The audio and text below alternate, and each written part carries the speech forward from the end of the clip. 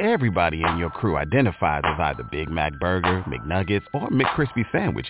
But you're the Filet-O-Fish Sandwich all day. That crispy fish, that savory tartar sauce, that melty cheese, that pillowy bun. Yeah, you get it. Every time.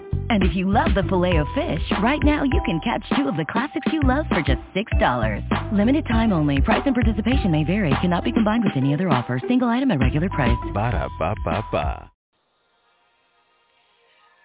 And again, hello everyone. This is Nashiba V Spirit E-Radio 7.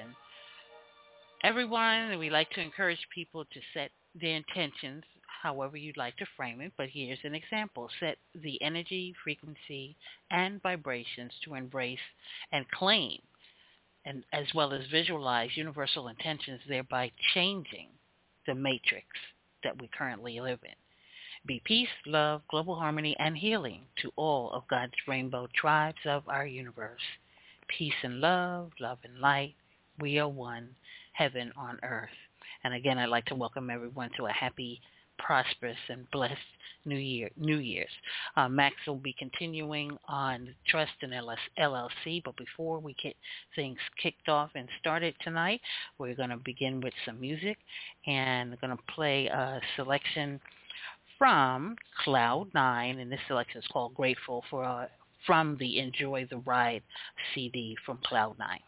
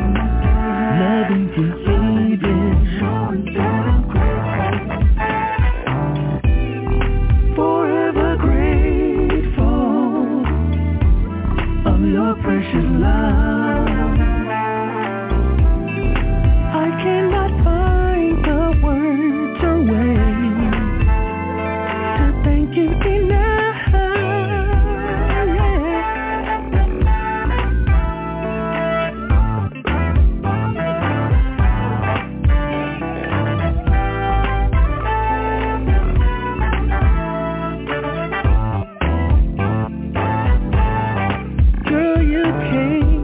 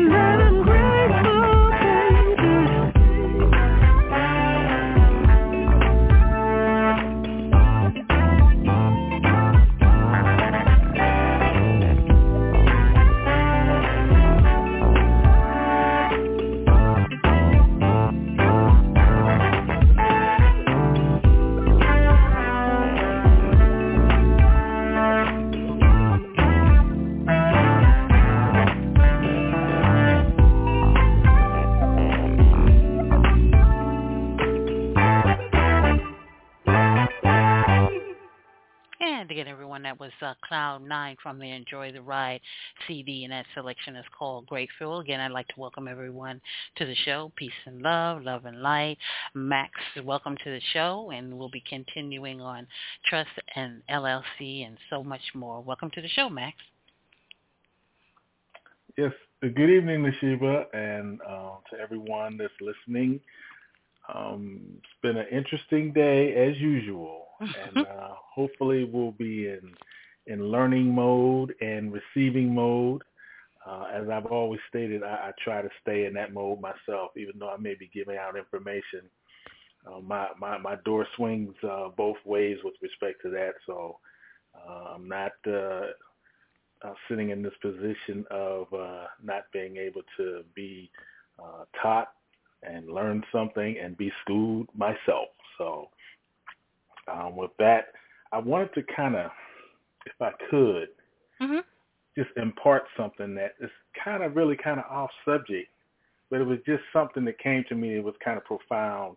And whenever I get things like this, I try not to, let it, pass away or be forgotten. I kind of try to stay in the moment of those kinds of things when they do come to me. So, and this is kind of something that came to me, and it's like I've heard it before, but you know how sometimes there are things that you may have heard it before, but it just, went in one ear and out the other, so to speak. But this particular time, it really hit me, and maybe it's because of the timing of a lot of the conversations and dialogue that we've been having. But boy, this one hit home. And the idea is, and this is how it kind of came to me, and you can kind of apply this as you see fit, but the whole idea is to stop looking to hit a home run. Okay? And that kind of relates to this whole money situation that's going on with this RV and all these types of things. And the context that I got this information was more on the sports level, but it wasn't really related to baseball, because home run, that's a baseball term, okay? And it can be used and kind of crossed over into many different sports to kind of signify that you scored in some kind of way. You completed the goal. You did what you were supposed to do in a big way. And that's kind of where this whole kind of RV thing kind of ties in. I know, again, this is kind of way off subject, but it's just kind of a theory, let's say, and that the whole idea is to have your base be strong. Have your infrastructure, your base be very strong, your basics. Because if those things are strong, then you're not trying to hit a home run, okay? Now, and especially like when those opportunities do come to you, you take them as what they are, but it's not, if I don't hit the home run, I'm sunk, see? And that's kind of the mode you get into, where if you're leaning on hitting this home run, if you don't hit it, then it's like, there's nothing to fall back on. So that's why if your base is strong and your fundamentals are strong, then you're not necessarily leaning on that home run, okay? So that's kind of something that kind of came to me, and, I listened to a lot of these different forums. I won't say a lot of them, but some of them, because I'm not bouncing all over the place. But, there are people who come to me and they'll throw stuff at me. Oh, what do you think about this? Or this and this happened, and how do you think I should handle it? And it's kind of on that mentality of the whole, I'm trying to hit this home run, and the dialogue is on the level of, well, we were not supposed to be here anyway, but since we are, let's go ahead and hit this home run. See? And I just go back to, work on the basics, strengthen yourself there. And so, well, you say, well, that's kind of generic. Well, what are the basics? Well, the basics are, understanding how money works. See, that's a basic. so that when this home run opportunity presents itself, you can kind of dissect it and know if it is like a shot in the dark or if it has some credibility based upon you knowing what the basics of how money works is. Okay? So I would say that. And, understand how investment and investing works. Then you know if this home run opportunity comes to you, is it kind of a sound quote unquote investment, or is it a long shot? See? So I know that's kind of way off subject, I'm telling you. But that's just something that kind of hit me, and I keep hearing how I'm confused. There's this confusion of trying to figure out how to make this home run happen. See? But if you're concentrating on the right things, you're not that dependent on a home run, because it's like, well, if this doesn't work out, you've got 10 other things because your basics are strong. I guess that's kind of where I'm going. And you're not so dependent on this home run shot. That one at bat, I got to get this one out of the park. See? Okay. I had to get that one off my chest. I don't know if that's touching anyone or not, but sorry, say again? No, you're talking about setting priorities and getting your priorities in order, and then making sure that you have plan A through Z. That way you can maneuver to any position and be in a strong place. But the root of it plants itself, and where do your priorities lie? When you plant the fruits and when you plant the vegetables in good soil by default, and you take care of it and you maintain it, it's going to grow. But if you haven't rooted and planted in anything, or the soil isn't good, nothing's going to grow from it. Yes. And, I guess I just see so many who, like I say, it's kind of like it's been planted that, well, you weren't supposed to be here anyway.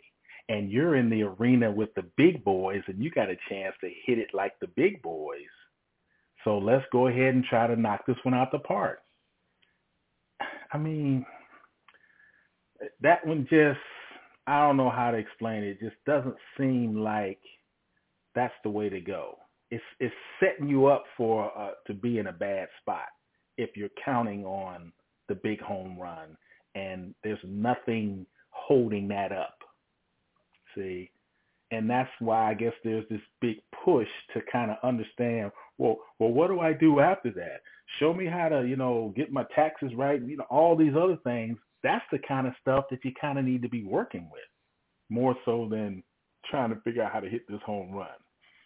So I say all that to kind of lead into, I guess, what the talk is for this evening. And it's kind of an extension of some of the, I classify this under just one big heading of asset protection, but it's more specific to trust and LLCs, because those are kind of like, big buzzwords, as well as there's a few others in there. But I try to, I just clump it under asset protection, because to me, I look at that as like a basic. If you understand what asset protection is, and you just know that, well, under asset protection is trust and, corporations and foundations and charitable, and all of those things are all underneath that. Okay. And what I did was, let's get back to my document here. I talked about some of the different types. And I didn't really get into a lot of different ones because, like I said, I try to kind of center it.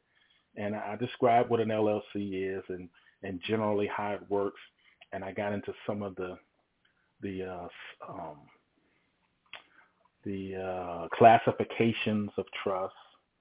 And then underneath those classifications, the different types and some of their descriptions, I'll say. Okay. And, there are more.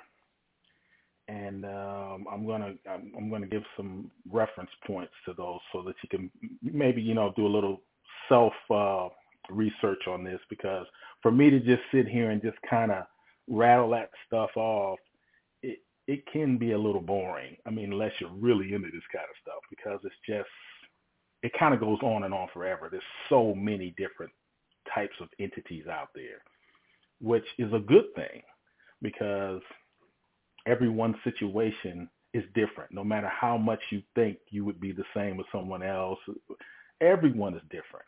It's just like everyone has a different personality. It's not so much that your finances are different. It's just how you see them, how you think about them. That's what makes them different. So everyone's different because we're all different. You may have the same amount of money, same bank, same everything, but you don't handle it the same. So that makes it different. So that's kind of what I want to kind of get into a little bit here, but not getting too detailed because that's a whole nother, that could go on forever and ever based upon how many differences there are in every person. But kind of covering some general concepts, ideas, strategies, and what I call do's and don'ts. Okay. Let's see. So where was I here? And I may fall back on some things that I've said to kind of, bring you up to speed because maybe you didn't hear everything, and you may have to go back on some of these things to kind of put it all into context. So where are we at here? Okay. I almost jumped in there too quickly. First of all, I want to say that I'm not a licensed professional in this area. I don't hold a degree in this area, but I've done the research and I have some personal connection to some of these entities and also to those who have credentials to create these entities. So I can kind of see it from both sides, from the professional side of this and from the layman side, being the person who would, want this particular product to do whatever it is they want it to do. So I want to get that out there first. But I do believe that based upon, let's see, this is 2013. I would say my first introduction to this particular arena, I want to say came about maybe 2009. So, it's not like I'm a seasoned veteran, but it's not like this is my first rodeo, so to speak. And to the point where I have created some of these entities myself, okay? Because once you kind of understand the structure and once you understand that there are certain things that kind of go into specific types of entities, for example, trust, is kind of pretty much structured in a certain type of way. Just like, for example, if you were going to, let's say, write a song or a poem, there's a certain kind of structure, but there may be multiple structures, but once you know that format, you follow that format. So that's what I mean when I talk about these trusts. There's certain types of format, there's certain types of, like, for example, it has to be signed. So you're going to have somewhere to sign it. Those kinds of things. It's kind of very basic things. And you can augment those things or you can simplify them based upon what you're attempting to do or just how simple or how complex you want this particular entity to be. Boy, I said a lot there, and it was kind of all general, but I'm going to try to get into some specifics.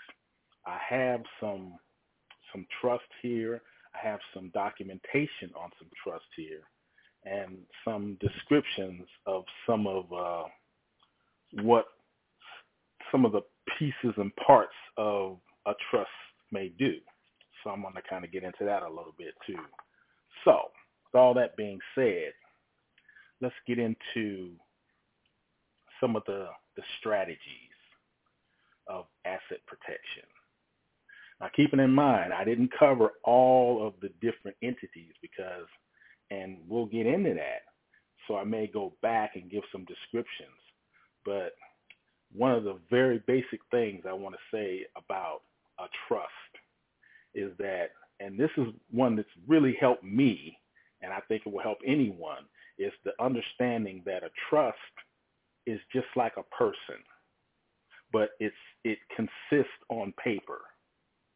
Okay? So it can do any and everything a person can do, because essentially a person consists on paper as well. Okay? And I kind of got into that a little bit, the understanding of you and me. Okay? And that this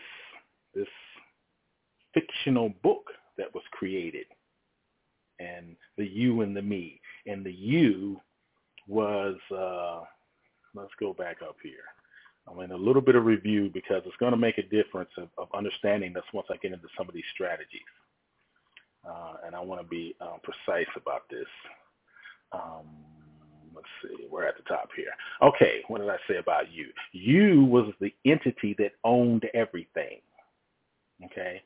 And I substitute you for, let's say, Joe or Jack or Jim or Sally or Raphael.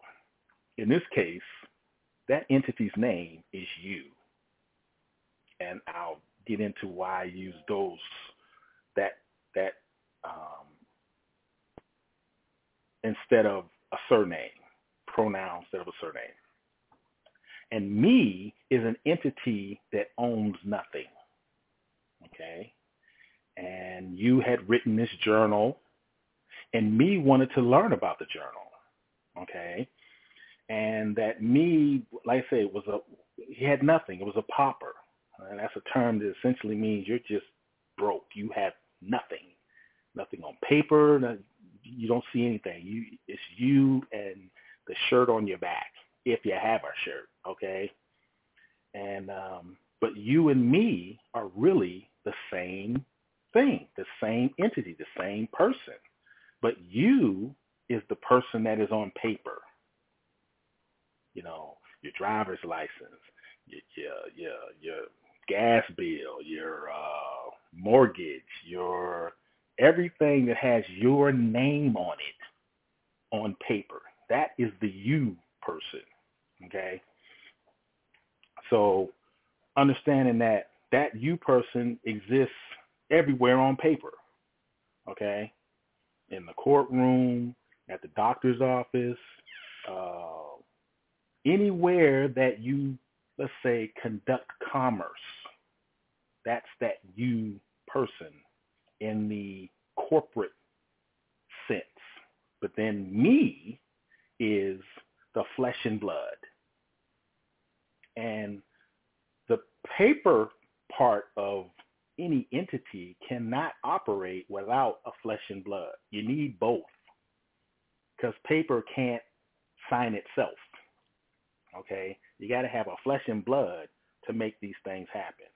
And that's kind of why I want to go back to this, to understand that when you have some type of entity, I don't care what it is, you got to have a flesh and blood entity for that corporation, for that entity to do anything, to buy things, to sell things, to do accounting, to do anything. It has to be a flesh and blood. So with that understanding, then you realize that, let's say you have an entity. Well, how does it get a bank account? See, there has to be a person in order to establish that. You know, walk into the bank or call the bank, whatever you may do, sit down with someone and sign the paperwork that authorizes you to have that particular account within their organization. Okay?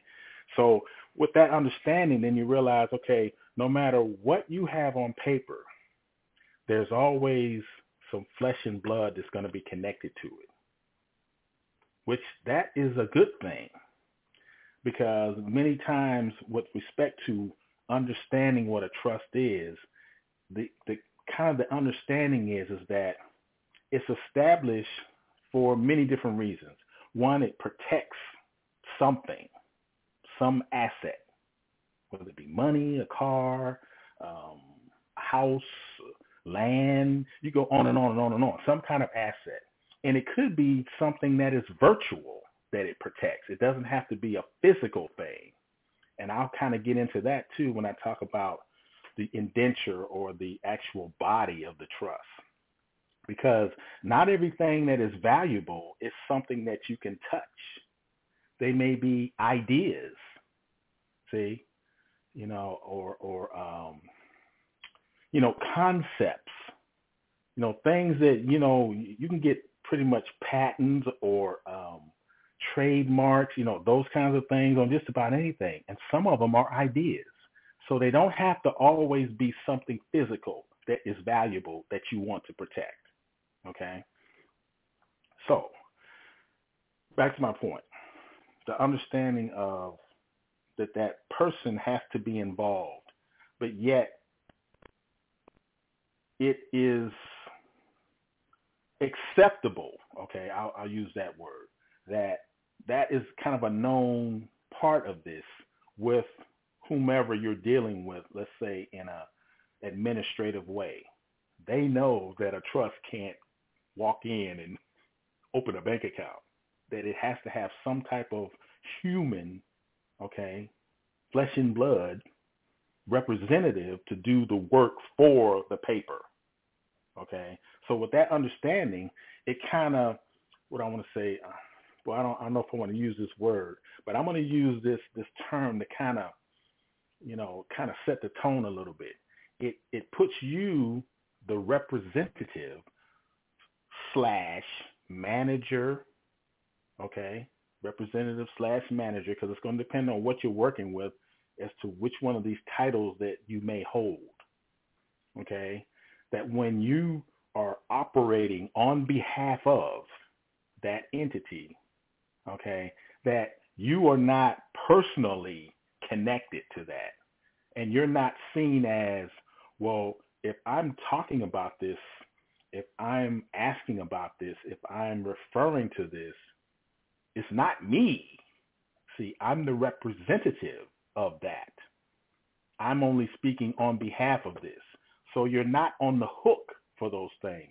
You're not seen as, oh, you got a Mercedes. No, I am speaking on behalf of the entity that owns the Mercedes. It's not mine. See? So that's kind of something to really kind of get etched in stone. It frees you up when you know that that's the position that you stand in. Okay? Even though, and I'll get into this a little bit later, let's say it's a home and it's like a really nice home, a $2 million home. And this entity, trust, whatever, may own that home. Okay? Someone has to maintain that home. Okay? The paper can't maintain it. Okay? And to some degree, if it's a home, who's living there? See, it may be you. Okay? Again, going back to my point, that doesn't necessarily connect you to that property. This is big here because, in our world, perception means a lot. But in the administrative world, it's all about, let's put it this way. Think about a courtroom situation.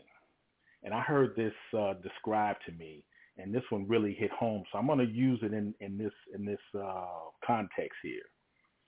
In the courtroom situation, it's not what was done, it's what can be proven that was done.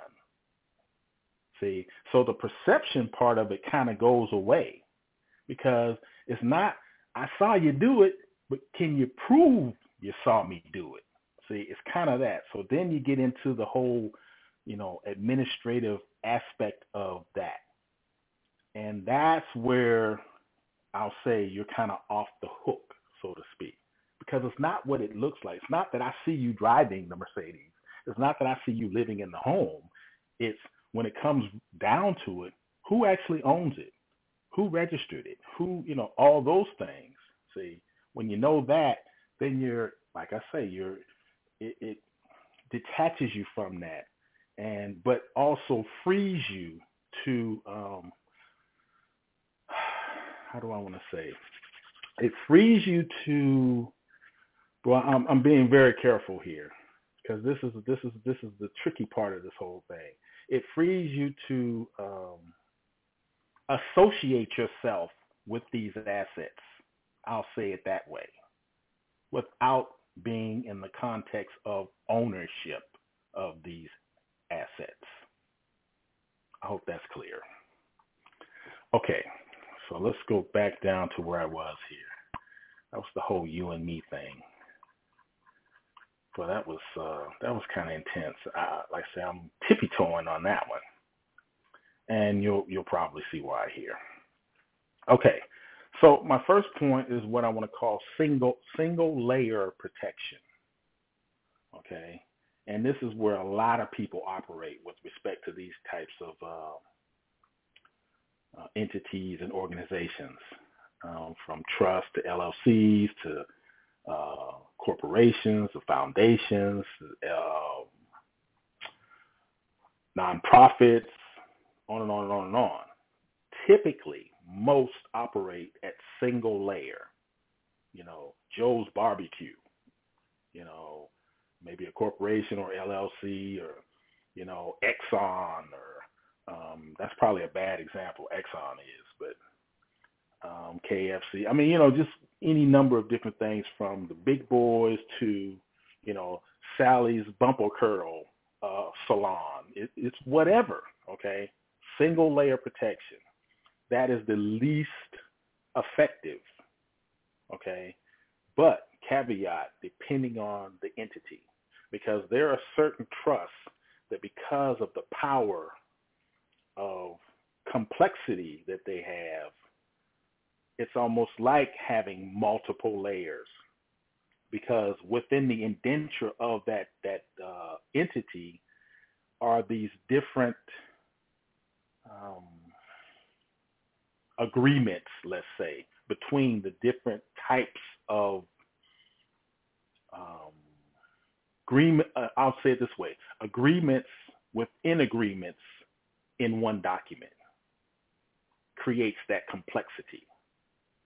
And see, that's a powerful thing to understand. Like I say, these entities, specifically a trust, this is a private agreement, and that's part of the Constitution, that you have the ability to contract, okay? And it doesn't have to be publicly, registered, okay?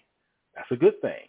So because that is one of your rights, let's say, and I'll use that loosely, that means that you can go into this agreement and basically structure it to meet whatever needs that you desire. And you may not know what those needs are, but hopefully before we're done with this, you'll understand better how to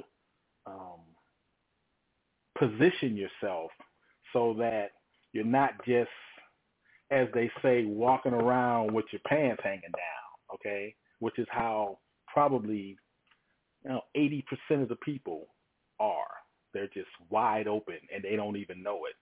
And that's not their fault. They just haven't been enlightened as to just how wide open they are, because the system has kind of allowed that to kind of be that way. But there are those who understand, and it's not necessarily just the people with money, because that's not it, but they just understand that there are these types of entities and agreements and understandings that put a shield, an umbrella, a wall, whatever, a fence, whatever you want to call it, around not only the flesh and blood, but the assets that are involved with those flesh and bloods, okay? So back to my point, single layer protection. It's essentially when you just have one entity that is taking liability in some respect. Okay, whether it be liability over assets that only that entity is involved with. For example, like a corporation, let's say you sell soap or something, okay, or you sell tires, whatever. That corporation is really, those tires are really kind of only associated with that corporation. So it's not this, what's the word I'm looking for here? This ability to kind of mix and match, so to speak, because, tires, how many tires can you have on your car? Okay, a set. But when you have 500 sets, I mean, there's no real mixing and matching there. But there are situations where, let's say, that entity has the ability to be perceived as though it's not separate. For example, if you have like a real estate company and you buy and sell homes and you live in a home, so it's like, is this owned by you or the company? It could be some kind of a, shadiness going on there. It just depends. I'm just using those as examples just to kind of show that sometimes the entity is totally separate from you. And other times it's like it could be both. Just depends on what it is you're doing. It could be jewelry. It could be some service, cleaning your home or watering your grass, whatever. It could be something that has the ability to kind of mix from the, let's say, business side to the personal side. So that is kind of why that single layer has that kind of, least ability to protect, because it sits kind of, it's typically in a public forum. You can see it. The sign is right on the street or whatever, or you're promoting it, you're marketing it, so you want people to see it, see? So that's kind of part of it too. It kind of leaves you open a little bit in that fashion, that if someone comes on, let's say, the property of that entity and is injured in some kind of way, the door is wide open for that as well. So just understand, depending on what it is you're doing, because see, I'm kind of speaking generally because this covers a lot. It covers corporations. It covers foundations. It covers, charitable. I mean, it covers a lot of different things, but I'm, again, kind of staying in the area of the trust and LLCs. Well, LLCs are typically, some type of business format. So what I'm talking about kind of does fit into that category. You're promoting that. You're trying to generate sales. So you're public, see? So, could be a problem. So just understand that very, very most basic way for protection of assets.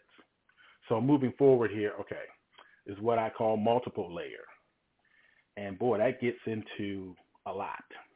But in this case, when I say multiple layer, I'm saying same, not one thing and then something different. And this same layering, meaning in this case, we're going to talk trust.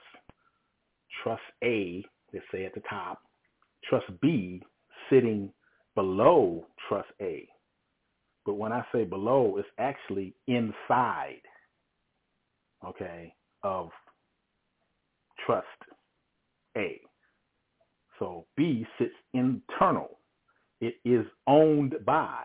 It is part of. But I just stack them just to say as far as the layering is concerned. And that term is called nesting, and that term is used in the electronic field, different arenas that's used, but that's kind of what that means. So you're nesting one within the other. And there are very specific reasons why you want to do that. Specifically, that's done with, let's say you have multiple valuable assets, like, 2 Mercedes or 2 $2 million homes, See, that's kind of the purpose of that, in that you're not putting all your eggs in one basket, so to speak, because if something happens, and okay, now trusts are impenetrable based upon the type that it is, okay, but in this particular case, you're not, let's say if, the creek rises or whatever, and it is some kind of way to penetrate that you don't basically lose everything, basically like you would if you didn't have anything, okay? So there's this separation where it's only one item per entity. One Mercedes in the trust, the other Mercedes in another trust, the one $2 million in another trust, and another $2 million in another trust. So I just described 2 homes, 2 cars. So essentially what that is for me, now follow me, 5 trusts. Because you always have the home or mother, the big daddy, the one that's controlling, okay? And then whatever is nested, either all nested within one or nested as in like a daisy chain, I guess is the way I want to describe it, okay? Meaning that A is within, B is within A, and C is within B, and so on and so forth like that, as opposed to B, C, D, and E all within A separately, if that makes sense. And it's what you call a topology. So you'd have to kind of see it to understand what I'm saying, whereby you have options, okay? And that's why I'm even talking about this, depending on how you want to structure this, depending on what layer of protection you want for whatever items are within that entity. Because as you create these layers, it becomes less and less and less and less visible. Because, for example, it may be easy enough to find that top layer, okay? It may be. For some reason, I don't know. Let's say you blurted it out or you wrote it down somewhere. ABC Trust. Oh, let me see if I can find ABC Trust. Oh, I see ABC Trust. But if you have these nested entities, nested, you can't open a page and look and see what's inside of that trust because that's private, see? So whatever's in there, can't see it. And then whatever's in that you can't see that, and it just keeps going. And I'm talking same here. So essentially, it's very specific that you would go, 3, 4, 5, 6, 7 deep in that manner with a trust, okay? Because that's kind of like overkill. But you can set it up any kind of way you want to, okay? I'm just giving you some concepts, some ideas, and understanding why you would want to do it and why you may not want to do it. Okay, why would you not want to have it daisy chain as trust out like that? Let's see, why would you not want to do it that way? Well, you know what?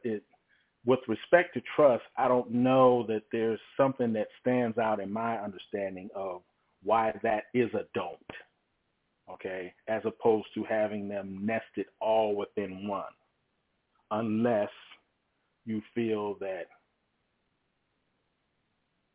it's just that extra safety, just like, you put on 2 pairs of socks instead of 1. I mean, it's all in how you feel about it, but there's no real thing that I can say that stands out as to why you would not do one over the other, because of that ability to understand that within that trust, you can't just open it up and say, see, oh, I see everything that's in there. You got some shoestrings in there. You can't do that. So it's like once it's in there, it's kind of in a safe place.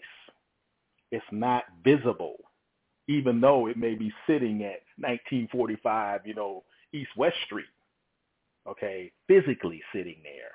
But administratively, what's on paper, the you part of this, you don't see it. It's not there, okay? So, and there may be some questions on that, but I'm hoping that that's kind of clear as to understanding that. Now I'm talking multiple layer, same, okay? Trust on trust on trust. Now, you also have what I call multiple entity protection, meaning, trust sitting up here at the top, and then maybe you may have a C Corp, you may have an S Corp, you may have an LLC, you may have a foundation, you may have, and within those you may have some other types of nesting below that and so on and so forth. See, so you have the ability to do that as well. And you get into not necessarily just the protection of assets, but the protection of what an asset may be doing. Okay, for example, if you have your, mother at the top and you have, let's say, an LLC, or let's say your mother at the top and another trust, and then underneath that trust, an LLC. So that LLC is completely off the map of what it is doing. See? But again, it may be sitting at 910 Boston Street, okay? But, if it's an LLC, of course, it's going to be registered into some fashion because it's going to be conducting business and so on and so forth. So it's not off the map, but I'm talking about the liability aspect of it and the ownership aspect of it, because when let's say it is looked into who the owner is, the owner may be such and such corporation operating out of such and such a state. That's it. See?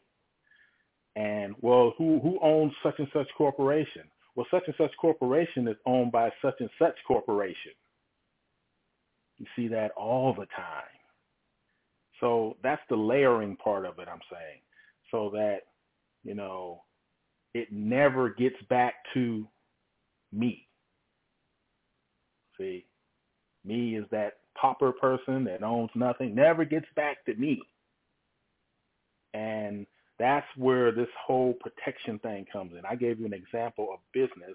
The same thing can be done with respect to cars and homes and those types of things. So that, ownership connection is so distant, even if someone were really, on your coattail, so to speak. And trust me, I'm not promoting this as some dark evil thing. Okay, let's go back to where I originally, came from with this. I'm not a professional. I've done the research. Okay, but this is all above board stuff because we're talking about asset protection. We're not talking about how to take over your state or how to take over the country or anything. This is not anything sinister or any of that. It's just how to protect yourself from someone because, kind of like once the word gets out that you kind of have something, people come out of the woodwork. And not all of them are going to be nice about it. Okay? So let's remember that there is that part of it and that, not everybody's just going to come up and tap you on the shoulder nicely. Some are just going to hit you in the head and run off, that kind of thing. So that's kind of what this is all about when you're talking about this ownership thing and how to protect and so on and so forth. Okay, so that's multiple entity. And again, I could go much more into detail about that, but I'm kind of trying to give a general idea of how this works, and so that you maybe can see it I know I didn't like describe it, and you can't see, necessarily what I'm talking about. But I would say from a topology aspect of this, I like using circles, and when I say nesting, you may have this really big circle with a lot of little circles inside of it. That's what I call nesting. And each one of these little circles are circles standing alone. Okay? When I talk about daisy chaining, I'm talking about a circle, and then let's say a line below that, and then another circle, then a line below it, then another circle. That's daisy chaining. Layer, layer, layer, layer, layer, like that. Okay? And see, that can be done same, and that can be done not same, but same, and also multiple, meaning different types of entities, not all the same. Some are the same, some are not the same. None of them are the same. You can do it. You can mix and match these things. And you may say, well, how do you do that? I mean, how do you know who owns what? And can you switch it once you got it set up, let's say? Let's say you got it set up and you find out, well, this is not working. Can I flip it? How can I move this around? And, well, yeah, you can. But there's another mindset that goes with that. And again, I'll continue to say this, that it doesn't mean that you have to be of the super rich to even utilize or think in this way. But I will say that with respect to certain things, it does create more strategy when you don't have full, I'll say, quote unquote, ownership of whatever that asset is. For example, if you're financing something, that makes it tricky. Okay? As far as, well, I'm doing this, can I switch it? Or can I move it from this to that? Well, when you're financing, that makes it tricky. Okay? You start getting into partial this and partial that, and joint this and joint that. Okay? See, that's that detail part of it. And, then it will depend on, well, how that entity that you may be financing it with, what are their policies with respect to that kind of an agreement? Will they allow it? And typically, you can do anything, really. It's just whether or not the policy will allow it, and whether or not whomever you're speaking with will allow you to deviate, let's say, from the policy. In other words, it depends on who you're talking to, because there's been many times where you'll call for whatever, and the person will say, well, no, we don't do that. And you think, okay, how you don't do that? You call back the next day and you're talking to someone, oh, yeah, sure, we can do that. Well, I just talked to you yesterday, and now I'm talking to this other, and you said so which is it? So sometimes it just depends on who you're talking to. And many times, we may stop at that first no. Oh, we don't do it. Okay, thank you. Bye. Well, sometimes you got to kind of like not accept no. And sometimes you may have to detail what it is you're attempting to do, because they may not have ever known that you could do it, and they just kind of say no when it's really not a no. They just are afraid to say yes because it may be outside policy and they don't really know, but so they just say no. But really, it may be okay. So sometimes you may have to detail, okay, this is what I'm attempting to do. I have this, and this is this in ownership of this, but I want to move the ownership for this to this. Sometimes just spelling it out and they say, oh, okay, let's do it.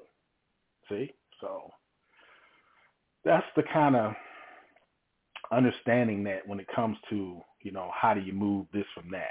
Like I say, the optimum way is to be in full ownership.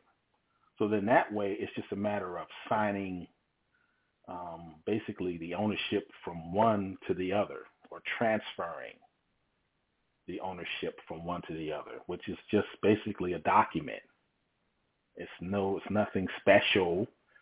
It just basically takes ownership from a ABC entity, and either you may transfer it or you may have to sell it, but you sell it for $1.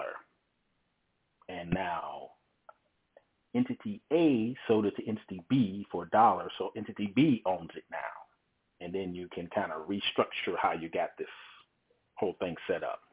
It may be from you, the parent, to, the sibling or the offspring or whatever, now they own it. It's a $2 million house. I sold it to them for $1. Boom, they got it. And it's private, so that eliminates any of the, let's say, quote unquote, tax implications. Okay. Now that can get into a whole different understanding, but understand. Okay, now I want to read something here. Let's go back since I mentioned that word. Okay, now this is just specific to, certain states, of course, have no tax. State tax, that is. Okay. What is it? Florida, Texas. I think there's a couple others. I can't remember off the top of my head. But then there are certain states that, with respect to businesses, the tax situation is, very lenient. And one of them is Nevada. Okay. And there are others that have different establishments. All states kind of operate different. I don't know that there's any two that are identical. There may be, but they're all kind of got some kind of little deviation. And one of the things about Nevada is that there is no personal or corporate income tax imposed by the state of Nevada. And I'm reading that from the Nevada 166.020. Okay. So that's just part of their state law. It says here, Nevada, this type of trust is only subject to federal income tax. Subject to federal. But depending on, and see, that's a whole nother strategy within itself with respect to, let's say you have certain assets within an entity, and let's say that entity is creating some type of income, whether it be via, active creation of income, or whether it be by increase in value can create income. Let's say, for example, a home that appreciates. It was 1 million, now it's 1.2 million, just based upon the value going up. It creates these possible tax implications. And understanding that there are ways to mitigate that, moving let's say that 0.2 that you increase, that 200,000 can be moved or associated, I'll put it that way, let's say with some other entity or some other activity to keep that value the same. So even though it did increase, you took that increase and you put it somewhere else so that it never increased. So there's never a tax implication. So again, that's getting a little bit deeper, and more and more detail. But again, I'm just throwing that out there so that you understand that can be done as well. Because going back to what your indenture is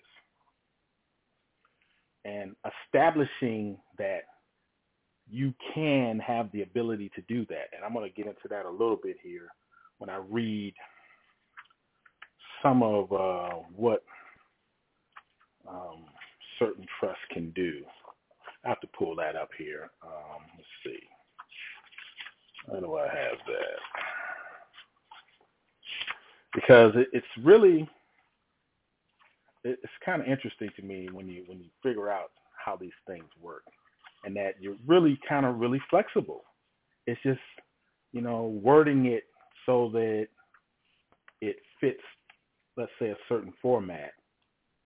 But if you let's say spelled it out, and that's essentially how this is created. You spell it out in just plain English. Okay, I want my trust to pay my son $4,000 a month after he turns age 24 and graduates from college. Something like that. Okay, that's just the plain. That's what I wanted to do. But then it is written in, a certain format. I say legalese, but I don't know if I even want to call it that, but essentially that's what it is. Okay?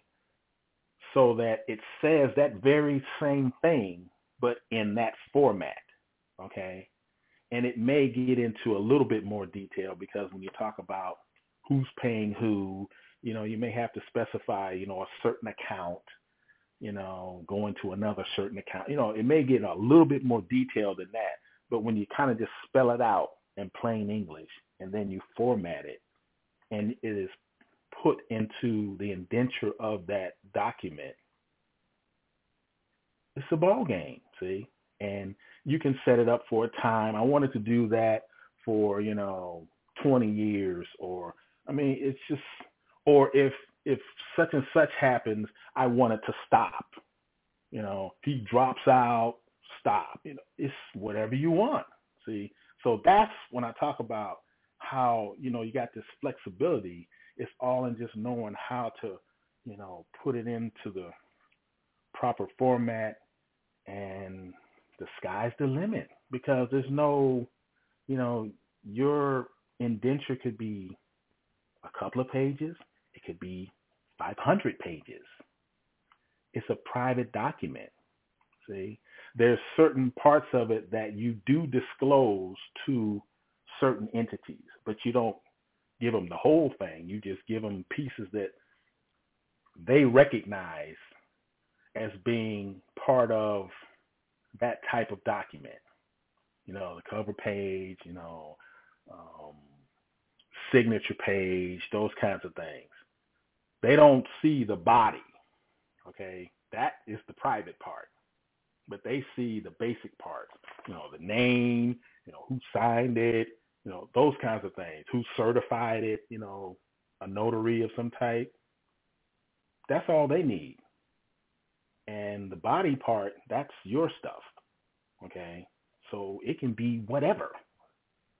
I'm hoping that's hitting home here a little bit because I'm saying it really kind of gives you a lot of flexibility when you can really decide which way you want to go with this. Because I say it's going to depend on the person. Some people just want, I just want to protect my little house, my little car. That's all I care about. Other people, they want to get creative.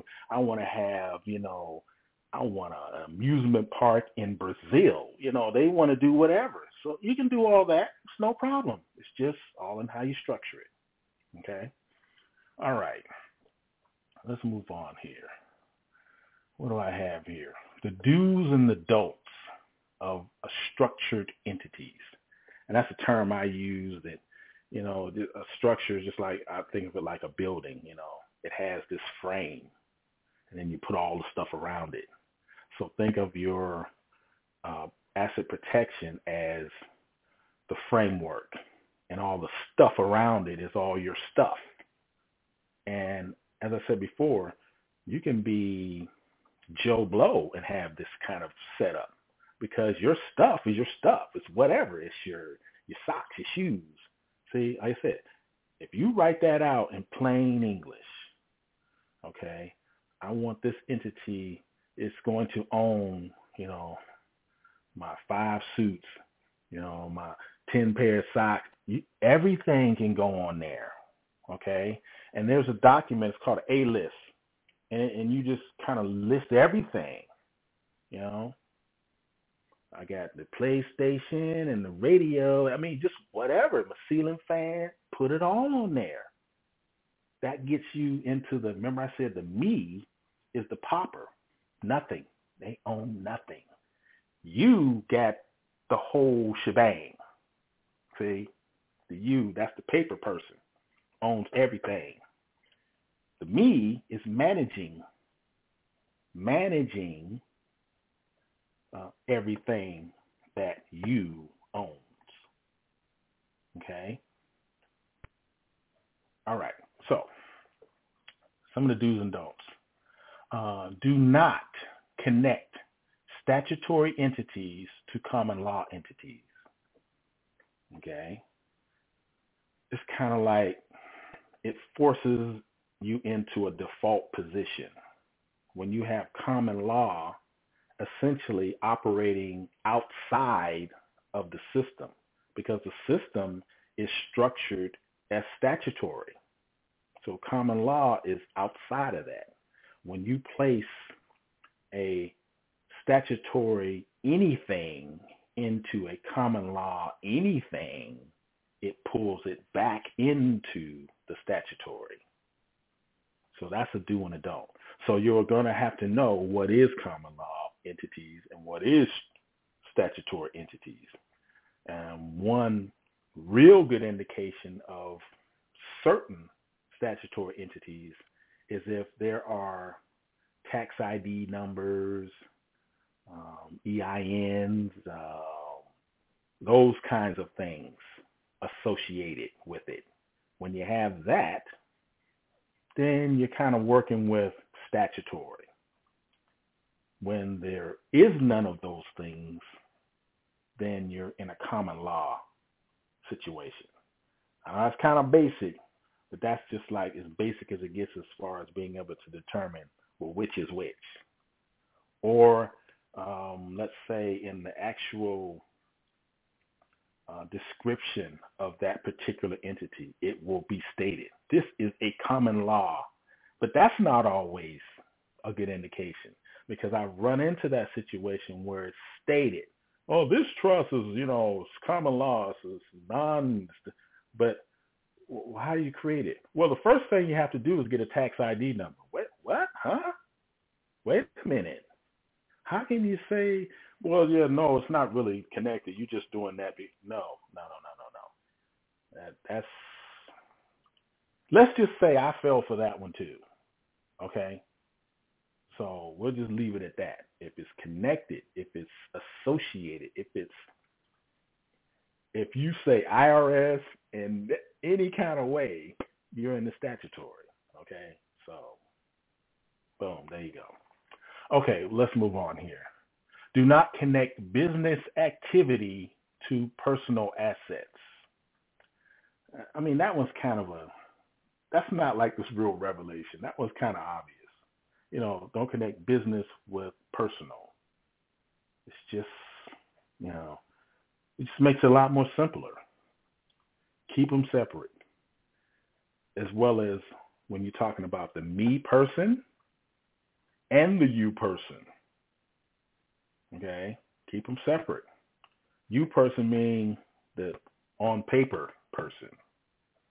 Separate. As well as the me. Well, let's see. Well, I got to put a qualifier in there on that one. Let's back up on that. Okay. I talked about how, for example, a trust can own anything a person can own. Any and everything. Okay? Homes, whatever. Okay? Trust A owns home A. Home A, $2 million. Okay? And it also, that's trust A. Trust B owns auto B. Just to keep it simple. A and A, B and B. Okay? But you live in home A and you drive auto B. Okay? So in that sense, there is a mixture. But that's not business. Okay? Just because a trust owns something doesn't make it business. The business part of it is if you have Trust A that owns LLC A, and LLC is doing whatever LLC is doing. And me is because me is managing Trust A, And Trust A is whatever Trust A owns, everything, including LLC-A. But that doesn't allow you to mingle into business of LLC-A. That's where you kind of get into a little bit of hot water. Gets a little convoluted. It, raises the eyebrow, all those things. If you keep that separate, you'll never have a problem. I'll just say that. So you're going to have to know what LLC has, owns, operates, manages, does, so that never falls into the area of this is just another thing I can play with and do and whatever I want to do with. Not saying you can't, but it just keeps you out of hot water when you keep that business as business and keep the personal as the personal. There you go. Okay, do not expose bank accounts to ATM machines. I'll say that one again because this is a big one. Do not expose bank accounts to ATM machines. Because essentially what happens when you do that, and there are some exceptions, but I'll tell you why as a rule, do not. Because, again, trust, personal, okay, invisible, let's say. ATM, public, visible. It takes the private invisible and brings it up to the, public visible. Okay? And it basically eliminates why you even have that entity when you bring that forward. Well, so you say, well, how do I get my money? What do I do? Okay, here's your strategy. Again, I go back to whether you're nested, whether you're daisy chain, whether you're single entity, it doesn't matter, okay? That main asset holder does not have to have a bank account, first of all. Let's just say that. That's not mandatory. But let's say whatever entity trust-wise, just trust now, that has a bank account or multiple bank accounts, whatever, it doesn't matter. If you have the need to have an ATM that is associated with one of these types of holdings, okay, that these trusts have, being of a financial nature, then again, it gets into, and we're just kind of assuming that you have it like that, but let's say you don't have it like that, but if you do, and having it like that may not be your just Bill Gates, and I hate to use his name in this, but I'm just saying, if that is what if you want to have the ability to have an ATM connected to whatever account that is, let's say, of a sizable nature, just like you separate, house A, house B, car A, car B, then you separate so that you have that particular entity that's all it does. See, this is my slush money fund entity. So, well, how's that done? Well, Mother Trust transfers X number into slush fund trust via, interbank, however, there's various different ways to move funds from A to C. And let's say C's limit may be, no more than 50,000 or no more than 5,000, whatever, no more than 1,000. So you can have that established within Mother. Like I said, write it out in plain form. Transfer XYZ amount from XYZ account on every 15th of the month to XYZ account. See, you can set it up to do that. So that money is transferred over in that account, but there's nothing else in there, in that entity. Or there may be something in there, but it may not be of anything that you have any fear of it being public with respect to who you are. Okay? You may have all your socks in there too, let's say. Okay? Whatever. But from a monetary standpoint, it's just that small amount, and that amount is visible ATM-wise, okay, and can be used to, I use this to, this is how I buy all my pizza and my rap music, whatever you do with it, okay, I pay my bills with it, okay, or, this is where I buy my lottery tickets, whatever you do, okay, but that's just for that, see, don't have your ATM connected to very large sums of money. That's what I'm trying to say. And if they are large, it's large in a way that that's all that's in there. You didn't get the mother lode when you expose that account to an ATM. Okay, I done beat that horse to death, but that's important to understand. This is the why, and giving you some strategy as to what's your alternative if you're not going to do that. Well, your alternative is just like how you separate large valued items. You separate them. You're not putting them all into one basket. So you do that with the funding as well. And you set up within your indenture to fund that account so that that's not even an issue.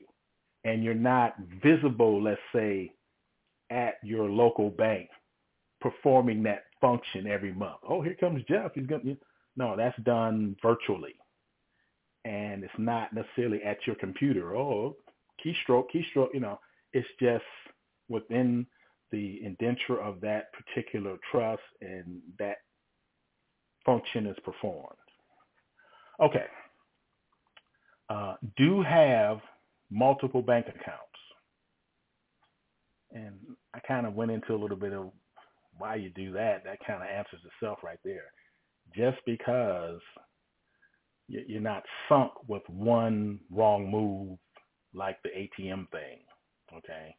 Or I can give you various different examples as to what could happen.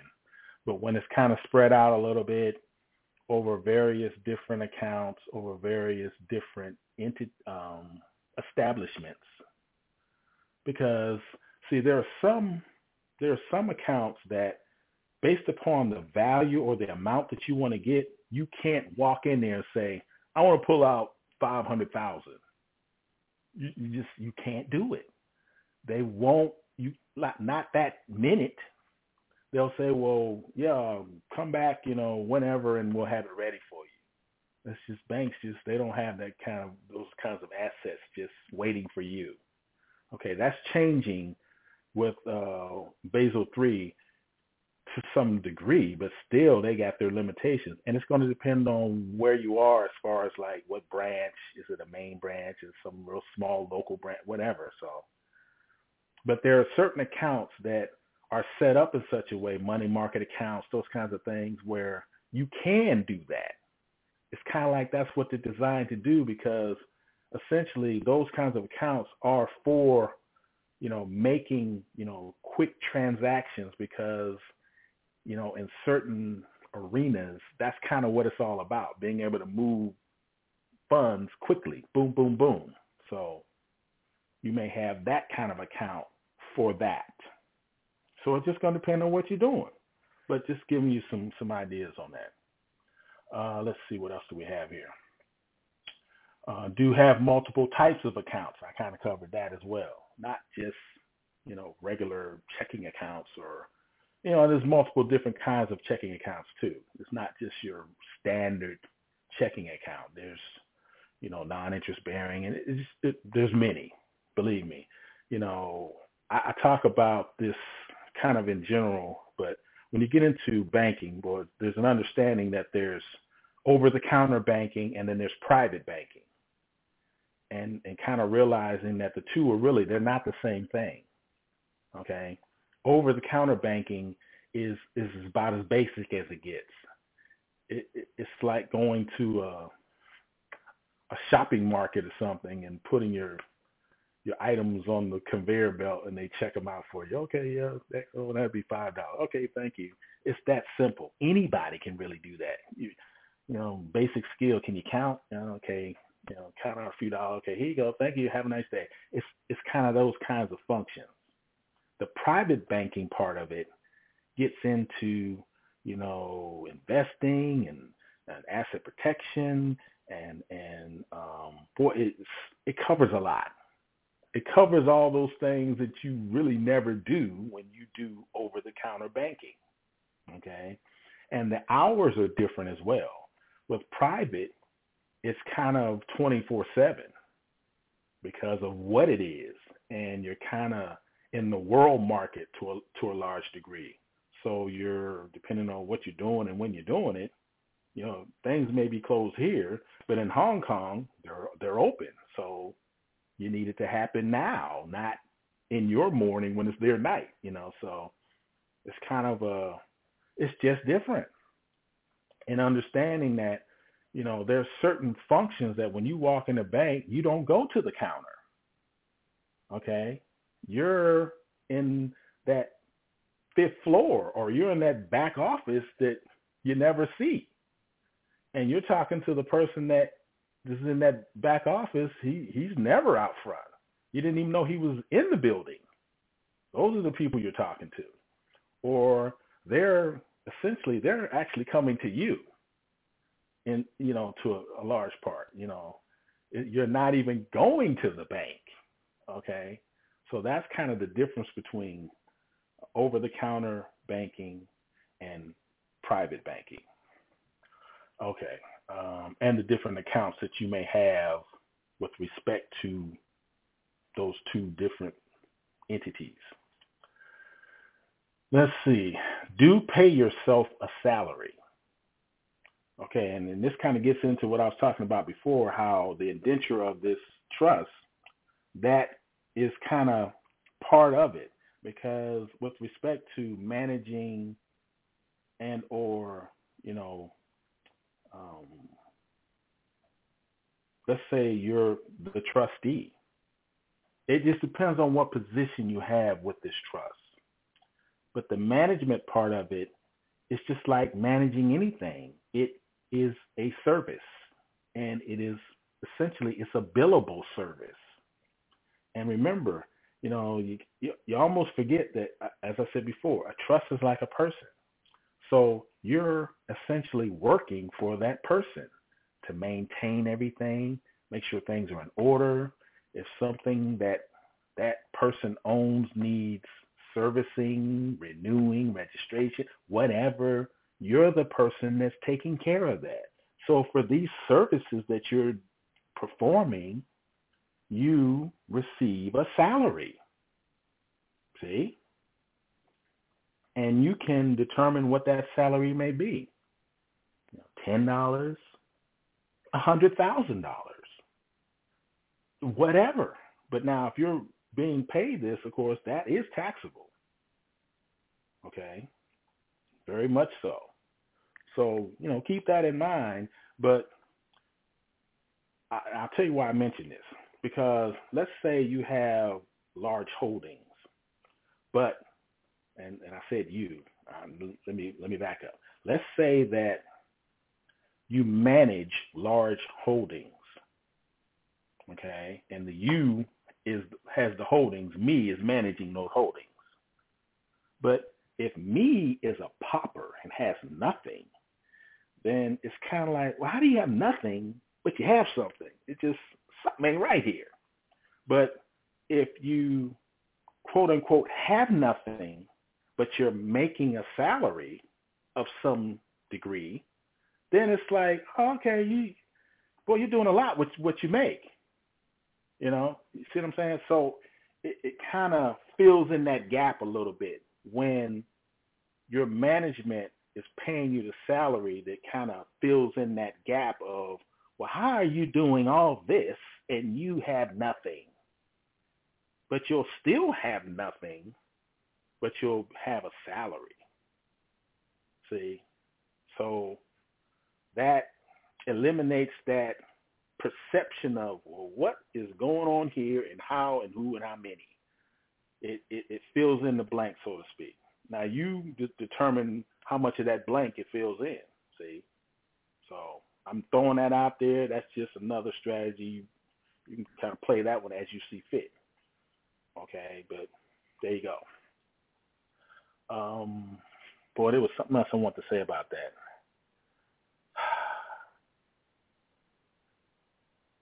Oh. Here we go. Let's stay on that subject matter. Okay, and the question is, well, let's say you got whatever you got in there, and I don't know what anybody has. I just like to throw numbers out, but don't be thrown off by the numbers. Don't it just kind of helps to put this whole thing into perspective. Let's say you got $2 million in the mother trust, and you're thinking, well, how do I pull money out of that entity without, one, creating a tax event, and two, not, raising a flag of, whoa, where did all that come from? I didn't know you even had $2, let alone $2 billion, without raising that flag. How do you do it? Okay, you ready? Here you go. Again, trust entity, just like a person can do everything a person can do. So here you go. Bobby Joe, I need a loan. You need a loan? How much do you need? Can you hit me with about $10,000? Okay, but you're going to have to pay it back. Okay, well, how long, and then, how much interest or whatever, and how long are you going to give me? Okay, let's see. I'll tell you what. I'm going to give you the $10,000, and I'm going to allow you to pay it back. Let's see. I'll give you 30 years to pay it back. Okay? And you can pay it back to me at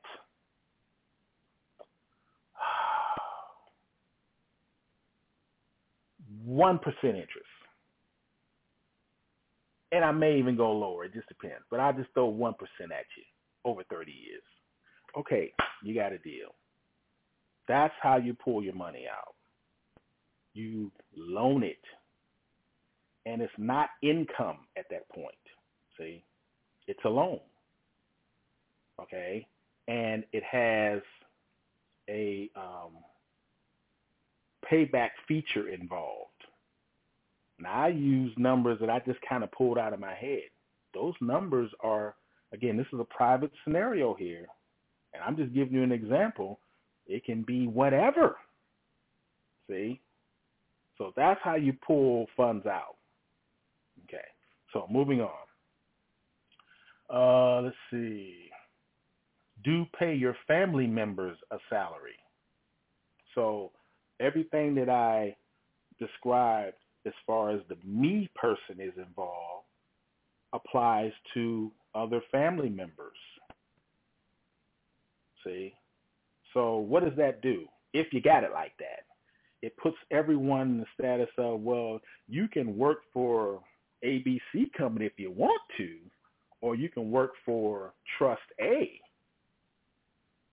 See? So that's kind of up to you. So, but, pay your family. It becomes a much more advantageous scenario. I'll just say that. Okay, what else do we have here? Do set up an endowment account. Now, this is something that was introduced to me a few years back. And again, I've stated how our system is going to be changing. So understand that. But I'm going to throw it at you here because I really found this to be an exceptional way to enhance your position. And essentially what an endowment program is where you take certain amount of money and you place it into the custody of an establishment. And there are many different ones. It could be a museum. It could be a hospital. It could be a university.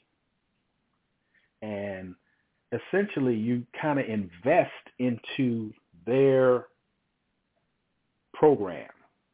And you can invest generally or you can invest specifically by saying, okay, I'm going to invest $100,000 and I want this to go to only Latino students that are in the music program.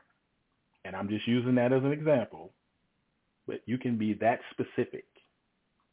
Okay. And what they do is, yes, they invest into that, what you designated it.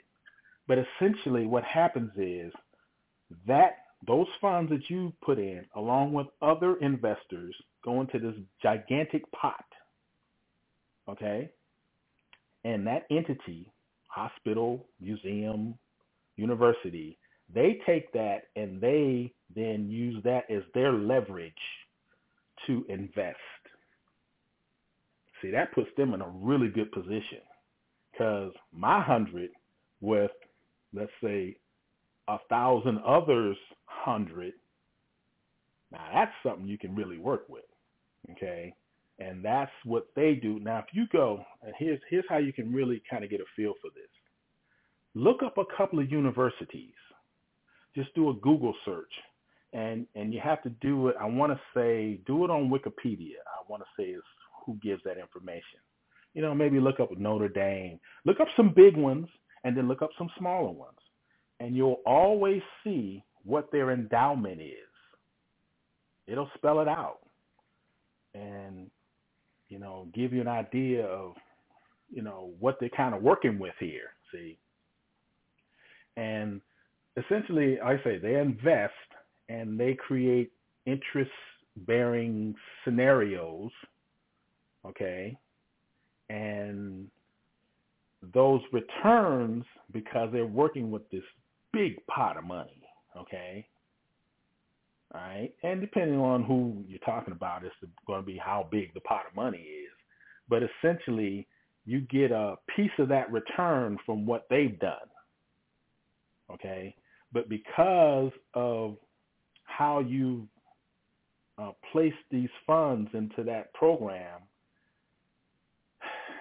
there's a little bit more detail to this, but essentially that those returns are as invisible as everything that's within your trust. Okay? So you create this income that is invisible and not a tax event. So I think that's outstanding. Now, that's a very general picture of that. It's a little bit more detail to it, but I gave you kind of a good working order of how that thing works. Okay, so what else we got here? I got two more. Do acquire assets of intrinsic value. Acquire assets of intrinsic value. And intrinsic value is essentially something that is valuable in and of itself. It's not valuable because it increases in value. It's not valuable because, what other reason would there be? I don't know. It's just valuable because it is valuable. You know, gemstones, metals, art, mines, like, you know, gold mines, whatever, land, both developed and undeveloped, vintage autos. Okay, those are just some examples. Invest into those things, not things that depreciate. And that covers a lot.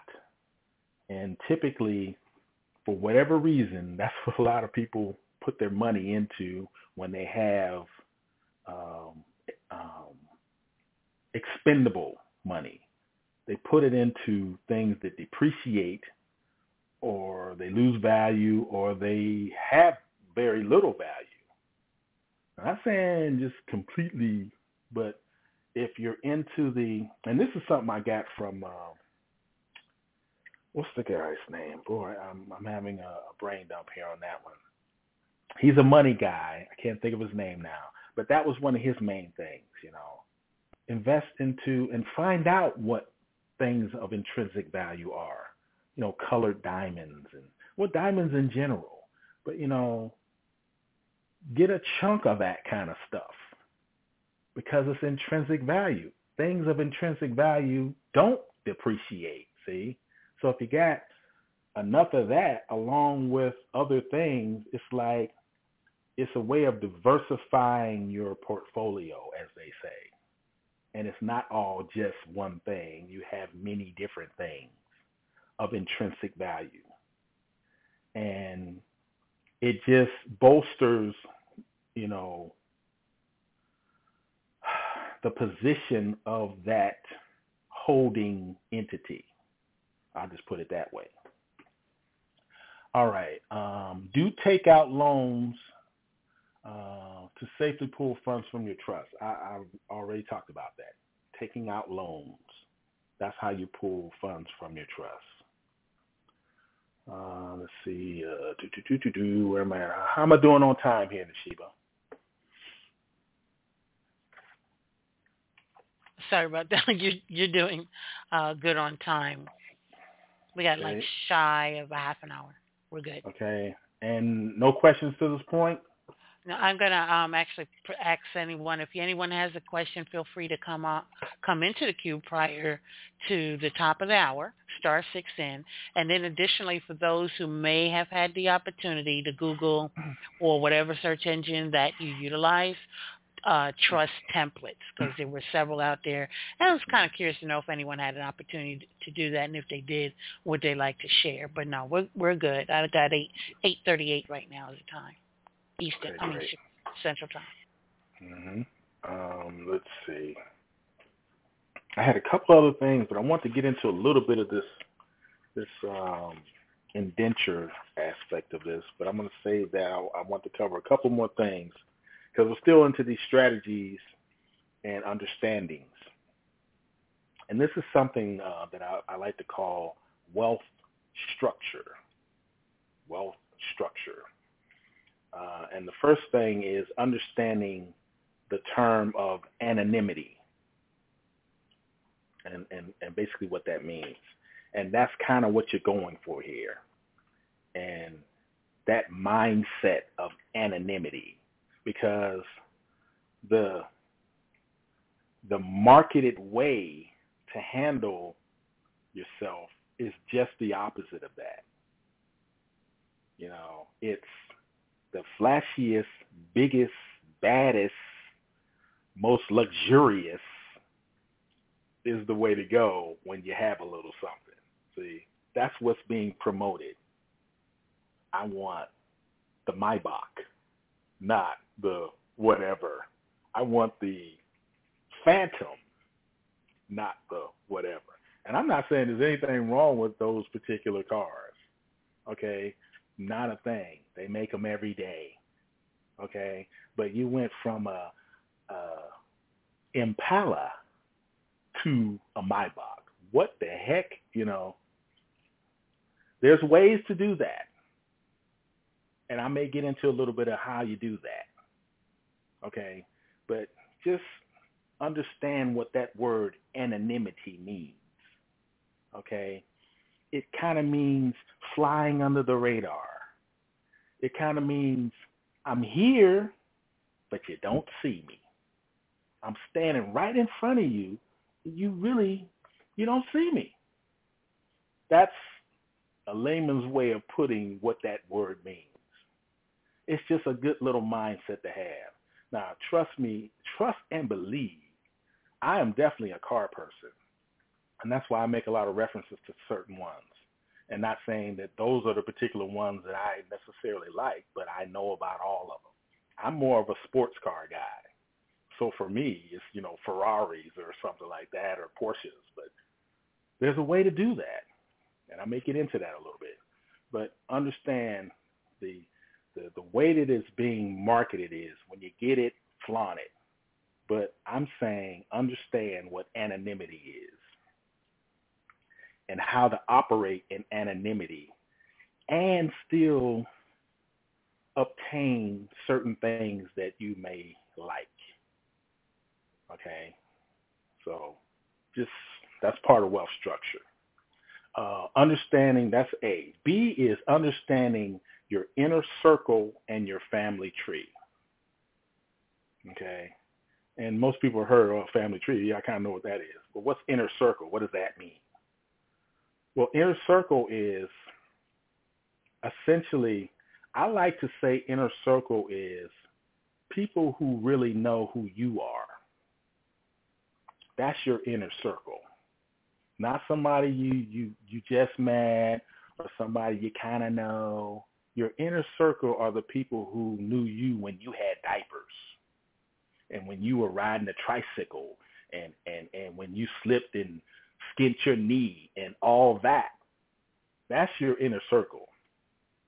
Those are the people that you want to kind of pay attention to and make sure they're in a good place, because essentially they're kind of part of the reason why you're still here today, because they were kind of looking out for you, or they were your support system. Okay?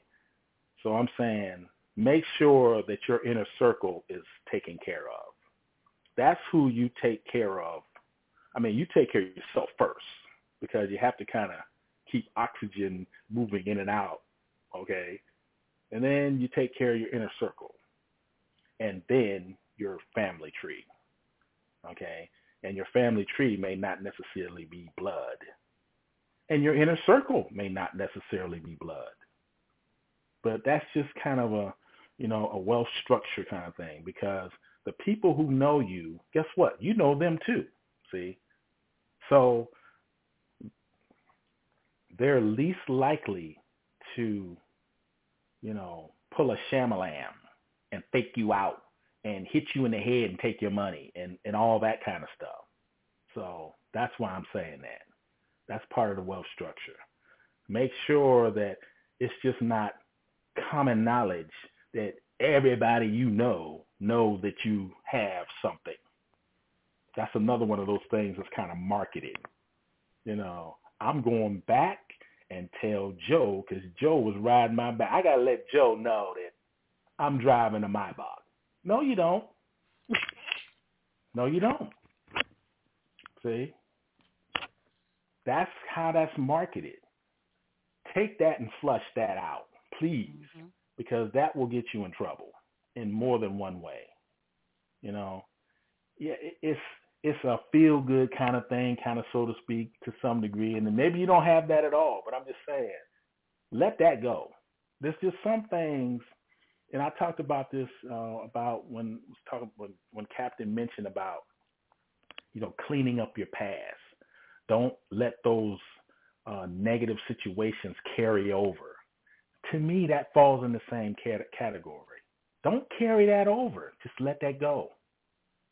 There's no purpose in you rubbing that in somebody's face. For what? Okay? So just concentrate on the inner circle and the family tree, and the other stuff will take care of itself. And remember what number one was, the anonymity. So those all kind of work together. Okay. The next one is philanthropy. Okay? And philanthropy is, giving of yourself in some way. So it's not always money. That's what, I want to, sometimes it could be just your presence. See? It could be just the fact that you showed up and participated. Because sometimes just throwing money at something is just that. You're just throwing money at something. So it's not always, I want to give this. Sometimes I'm not saying that not to do that, but being present is part of it too. I participated in the food drive, in the march or whatever. Okay. So sometimes it's just kind of being there. I think that is kind of part of it. And I'm telling you, that's a big one for me because that's kind of how I saw it. Well, I'll have the ability to help these people and do this and go here and flip this and help them. Yeah, that's just kind of throwing money at it. When you kind of show up, sometimes you may not even do those things, but you did show up and they knew, hey, you kind of understood my position and you cared enough to kind of show up. That meant everything, see? So, all right. And the last one, boy, I almost want to throw this one out.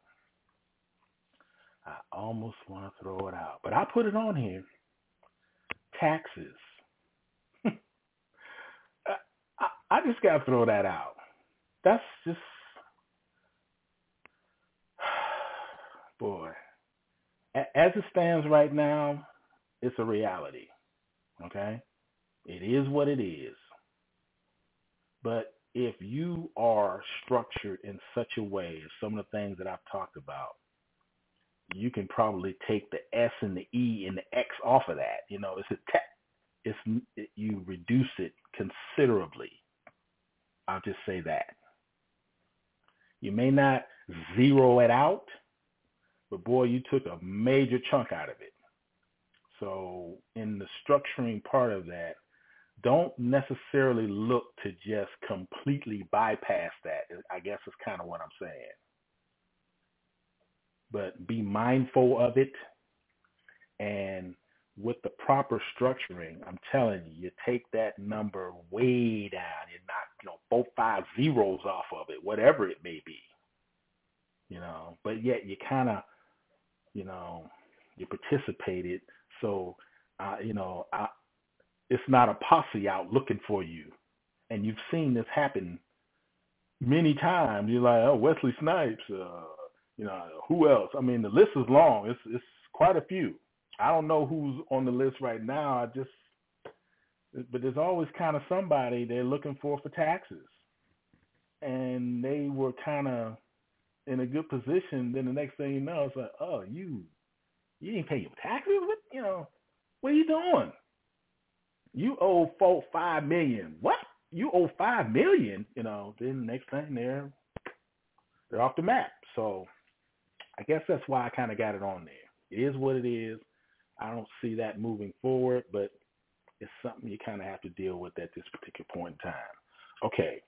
I want to move into this other thing here real quick.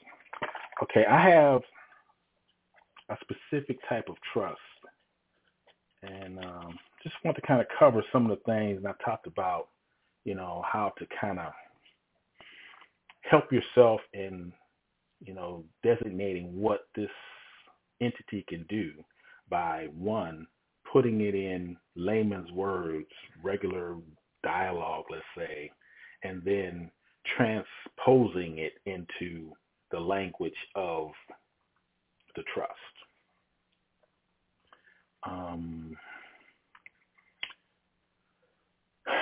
Let's see. In this particular entity, you have some people that are involved, and I'll see of how the succession is. You have what's called a settler, and most trusts have that. Not all. I mean, it just depends, but it's so hard to get into real specifics because there's so many different ways. But I'm just talking specifically about this. And the settler must provide an initial funds for the corpus of the trust. Essentially,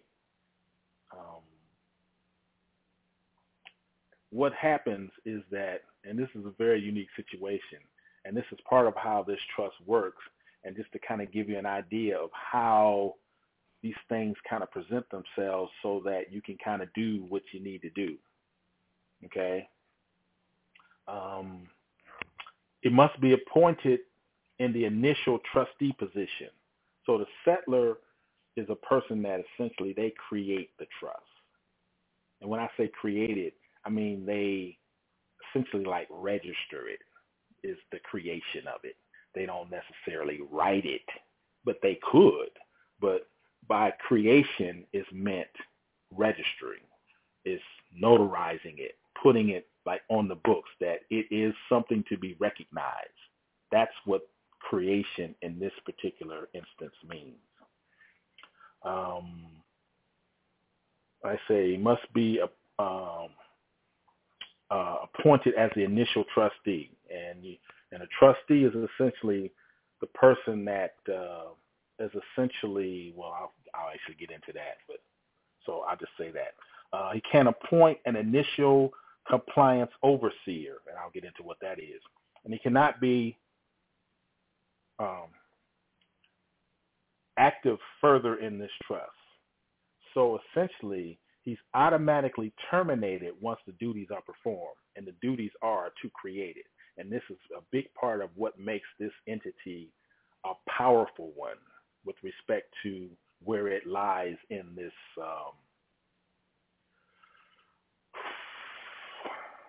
hierarchy of trust, because some are very basic, some are more powerful than others, and this is one of the more powerful ones. Okay, so this settler creates the trust, all right, and as I said, he will basically terminate that, and I'll get into that in a second here.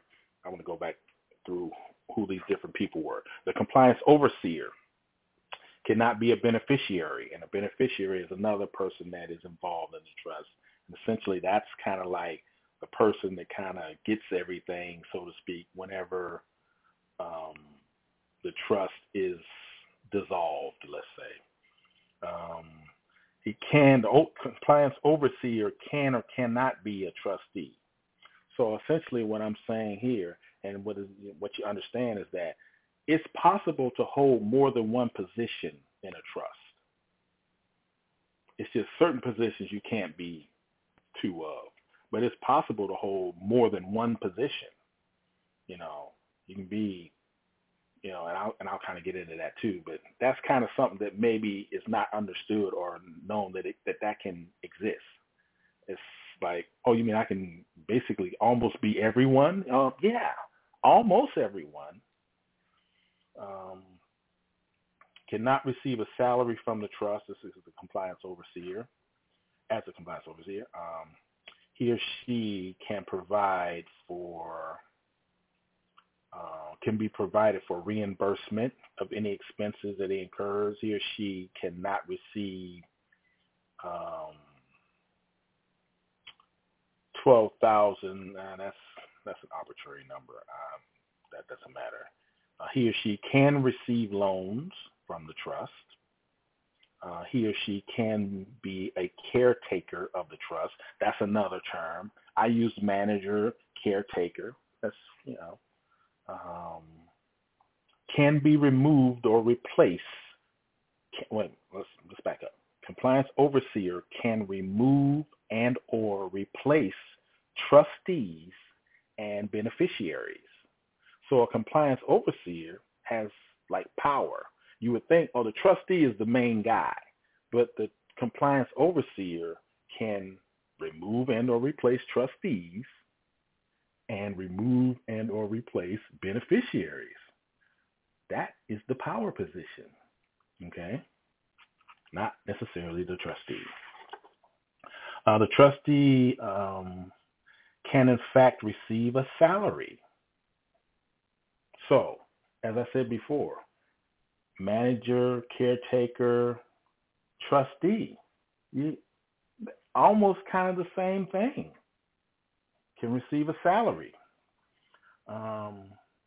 He or she too can receive loans.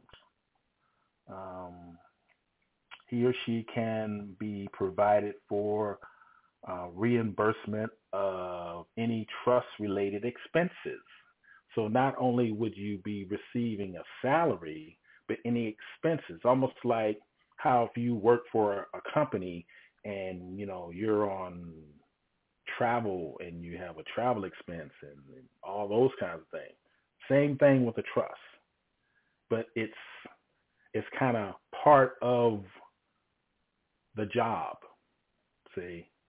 So it falls under that category. And it's how a trust can afford you certain things that if you did it as just on your own, it's like it's not reimbursable. It's not a tax advantage, where in this case it would be. See? Like, for example, I don't know, what's a good example? Let's say renting something. You know, say you rent a car or you rent anything. It can be attached to part of your duties with respect to maintaining the trust in some fashion. See? So it's not just an expense and it just goes out the window. It actually is to your advantage. I'll just say it that way. Let's see. He or she can be the caretaker of the trust, caretaker of trust property. There we go. He or she can be a caretaker of the trust property. Okay. And well, see, the trust and the trust property, it's kind of like, potato, but it's significant when you understand that the trust is like an empty box, but the property are those assets. Once you actually attach them to the trust, in a sense, they become the trust, but really the trust is like an empty box that holds things, but it's virtual. It's kind of like this bubble in the sky. You can't see it, but it's there. Okay, and then the last one here is the beneficiary. And of course, they cannot be a trustee because then it's kind of like you can just be everything. And the beneficiary they're like the receivers of what's in the box once the box is dissolved.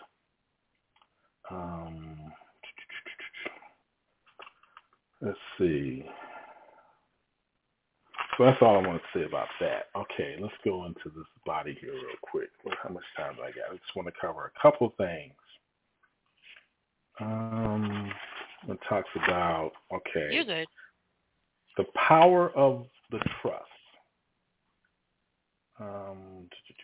General powers to do all such acts, take all such proceedings, and exercise all such rights and privileges in the management of trust estates, of the trust estate, including obtaining and managing bank accounts as if they were an absolute owner thereof, including and without limiting the generality of the terms the following. Okay, you have the power to sell, and it gets into detail of what that means: power to hold, manage, operate, control, repair, preserve, improve, partition, divide, subdivide, sell, convey, exchange, convert, grant. See, these are like when you really get into the format. The power to lease. Okay, it goes into detail about that. Let's see. Properties including oil, gas, other mineral interests. Let's see. And to enter into pooling, utilization, repressurization. I mean, it's things that you don't necessarily even think about that you write in here that, gives you these certain abilities. Power to loan and invest, to loan and reloan, invest and reinvest the trust estates or any part thereof. Power to manage securities, to vote stock. And I said that a trust couldn't vote. And when I talked about couldn't vote, I meant as far as, elections, those kinds of things. But with respect to investments, absolutely. Okay. Give proxies. It's on and on here. Power to hold securities in name of a nominee. Power to insure. Power to insure. How about that? Power to borrow and hypothecate trust assets. That's an essential word there. You have two power words there: hypothecate and monetize. Okay, and monetizing is essentially turning something into money, some asset, turning it into money. Hypothecating is how can I describe this? Using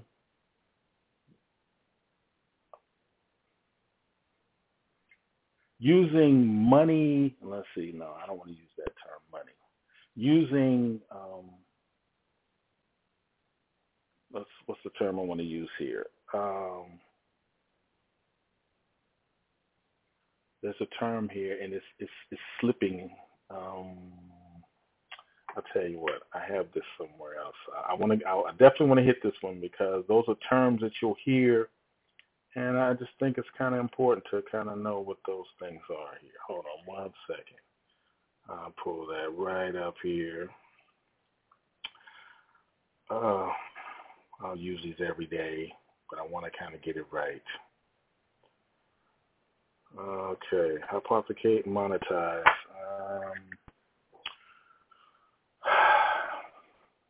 Let's see.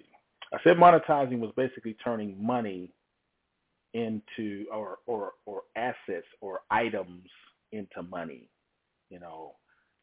Changing a car into money, changing a painting into money. Hypothecating is changing money. I'll just call them money projects or products. Checks, stocks, bonds, money market. Those type of items into money. Money products into money. That's hypothecating. That's a very simple way of putting it. So a trust can do those things as well. Like I said, essentially anything a person can do. Let's see. Power to retain trust property. These things I'm reading are some of the indenture within a trust. Some of the terminology, some of the phrasing that you will see in an actual trust.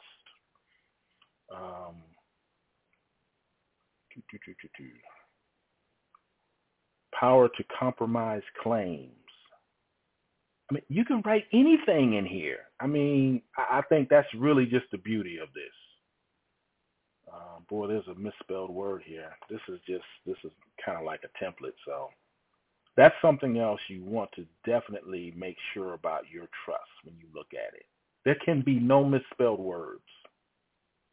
I don't care if you don't know how to spell it. Make sure you know how to spell it so you know that it's spelled right.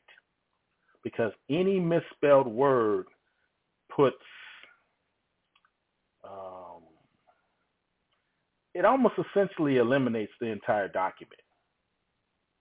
Now, if you find that there's a word that's misspelled, you can go in there and correct it and initial it and get it right. But it has to be perfect. Let's see.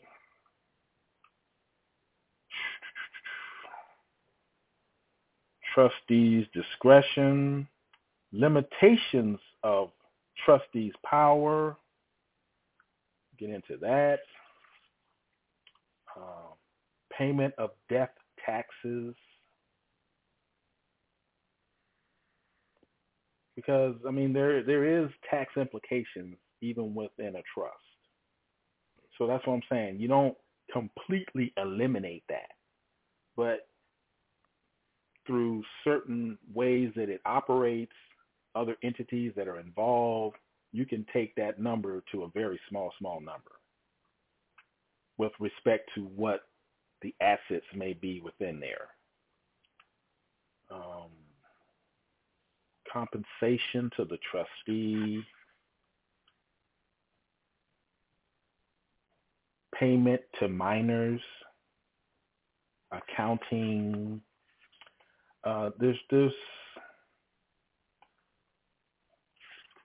There can be a lot. There can be a lot. Let's see. Number and gender. As used herein, the masculine, feminine, and neuter gender each includes the other. The singular, plural, each include the other. And it goes on a little bit further, but, it just covers, any kind of where there could be some question. I talked about, gender. If there's any question about that, it makes sure that it covers that as well, because, even that can kind of get a little sticky. It's just, it's a beautiful thing. I'll just say that. And then, of course, you have an area where it is signed. And that's part of what you would show to the bank. And you would show basically your cover, which basically gives the name, what state, whatever, basic information like that. Let's see.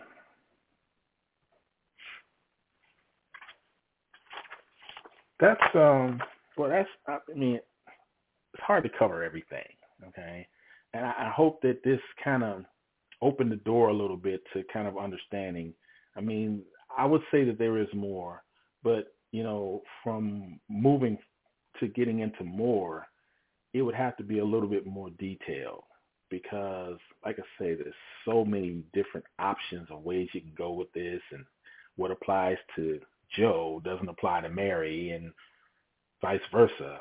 So for me to try to cover everything in great detail, it just kind of gets so convoluted to you, almost more confused than just kind of keeping it simple and exposing that it's not something to fear. I'll just say that. It's something to really gravitate to, because for me, what I believe is that it gives you a great deal of peace of mind, okay? It's like knowing you have an alarm system on your house or something, Yeah, it doesn't keep them from breaking in the window, but, some, better peace of mind and assurance that if they do break in, you'll at least know, and somebody else will know. And, it's kind of that, it just puts you in a different state of mind, especially when you have a lot. But, that is a relative thing to say you have a lot, because no matter what you have, if somebody takes it from you, it still feels the same. It's your stuff. You still want it. So, and it's mine. I want it. Okay. So you want to kind of be able to protect and maybe pass on to, someone else. So, I think that, again, if there are any questions about this kind of stuff, I can go into much, much greater detail. And with respect to the classifications and all those kinds of things, as well as some of the other strategies that I didn't necessarily get into, because there are many more, depending on what you're trying to do. But I want to kind of put some of them out there to give you some kind of concept as to how these things work and where you can kind of take it and how it can be useful for anyone. Because for the most part, for me, and I talked about that, the inner circle family tree. I didn't put that one at the top, but it's number 2, okay? And for me, that's kind of a big piece of this, in that it helps you keep that ball rolling, so to speak, whereby in most cases people don't know or understand how you can. So what ends up happening is what is acquired gets dispersed to whomever, whatever, and it just goes wherever it goes. Where with this, it is contained and it just moves on from one generation to the next generation, kind of like that, how it should work. Okay? Because let's say your assets are all the photos that you have for your family, so that little Johnny knows what Aunt Belle looks like and what Aunt Belle did when she was in high school. And although it could be something that simple, but if that stuff is kind of dispersed and it's like, oh, well, I heard about Aunt Belle, but I don't know who she really is. Or it could be, a reel-to-reel movie of Aunt Belle when she was playing basketball or something. I don't know.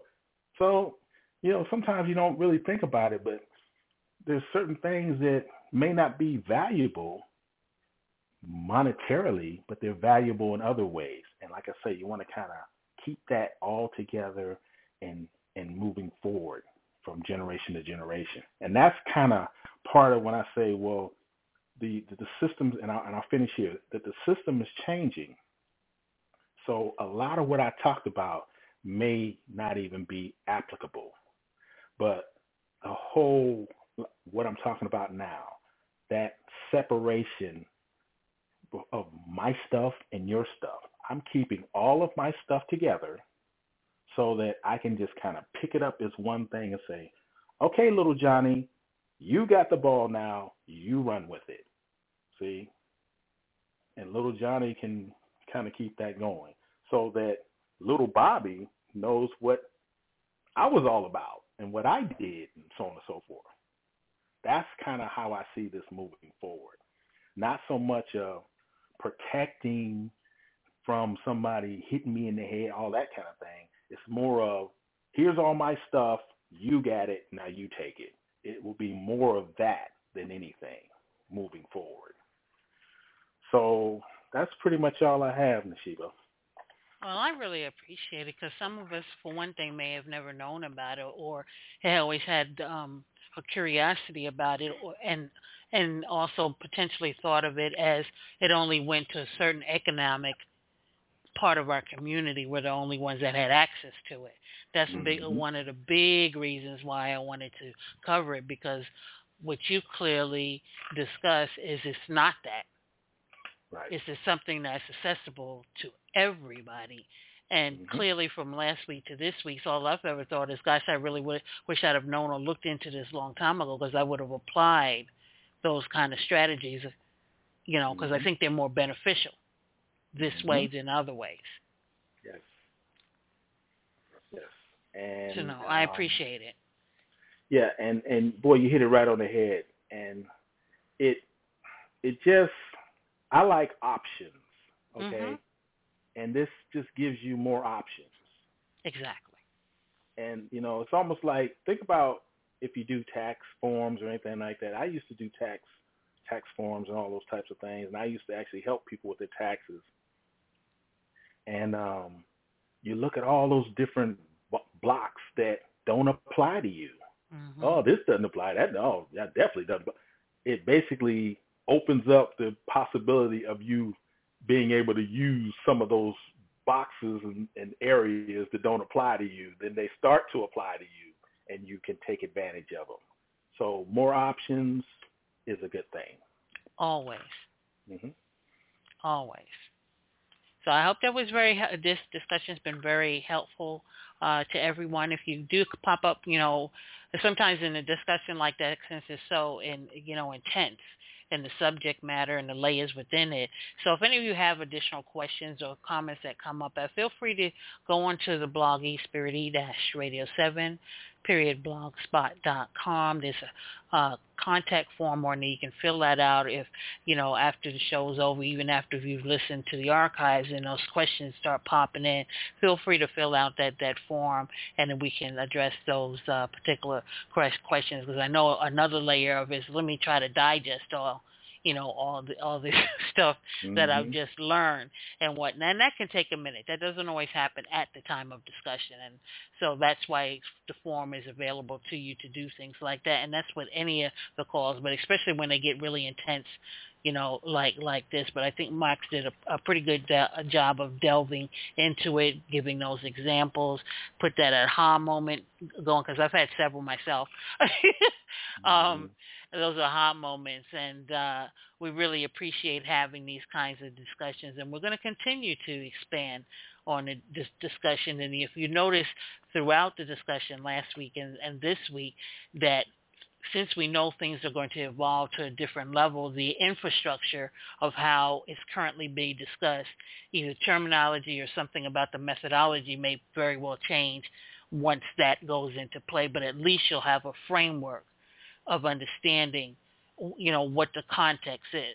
And I think that'll go a long way, as opposed to coming in totally blind. Yes. I agree. Totally. Because I know it's somewhat foreign to me. I mean, I've heard about him, but I never in my life honestly looked into him. Yes. And, well, to some degree, that's kind of by design. Mm-hmm.